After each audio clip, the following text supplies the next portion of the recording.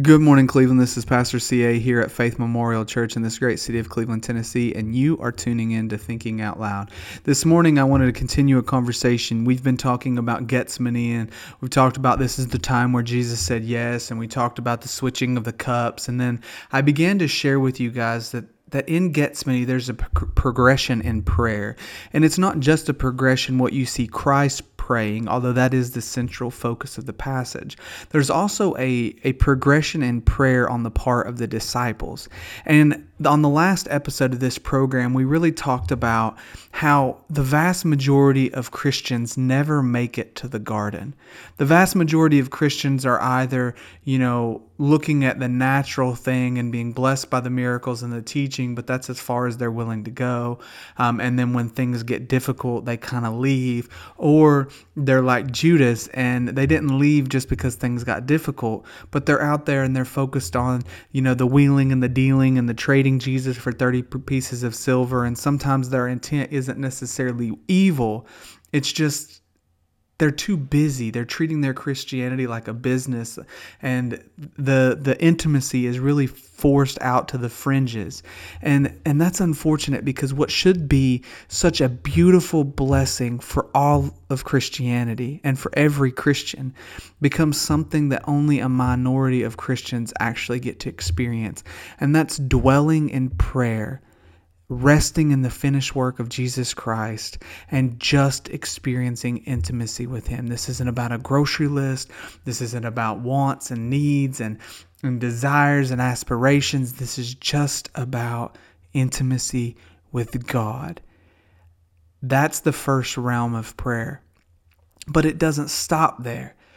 Jesus takes 3 out of that 11. So a minority of the minority takes 3 out of that 11, and He says, come a little bit further in. And the beautiful thing about prayer is it's kind of like, the last battle of C.S. Lewis' book, The Last Battle. The further in you go, the bigger it gets.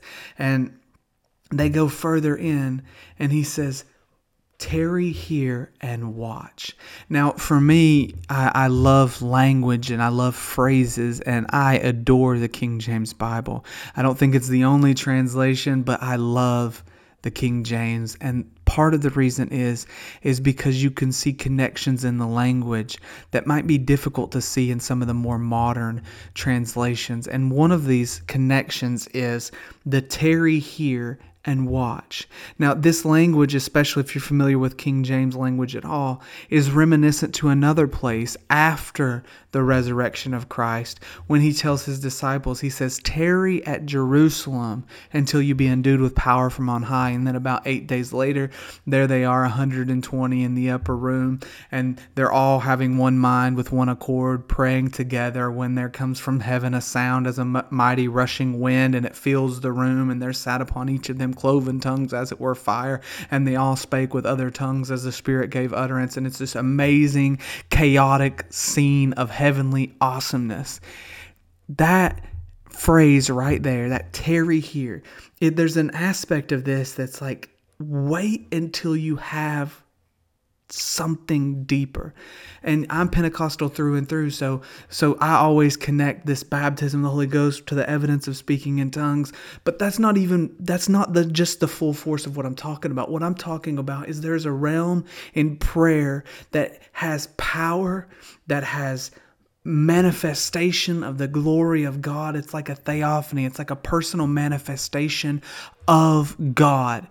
And I know that Pentecostals often we place so much issue on speaking in tongues, but that's a fruit of something that's going on at the root. And what I'm talking about is an experience with God that is so prominent in you that it forces a soul response in your mind and in your emotions that can then carry out into your body and into the physical realm. And I always tie it to this. If somebody was to pinch you, you might yelp out because something has happened. There's an experience that has produced an audible response. What I'm talking about is the manifestation of God's goodness and His power that flows through you and does a change in you, in your body and in your life that then produces a physical response. This is a dunamis power in prayer. This has been Thinking Out Loud with Pastor CA. God bless and have a great day.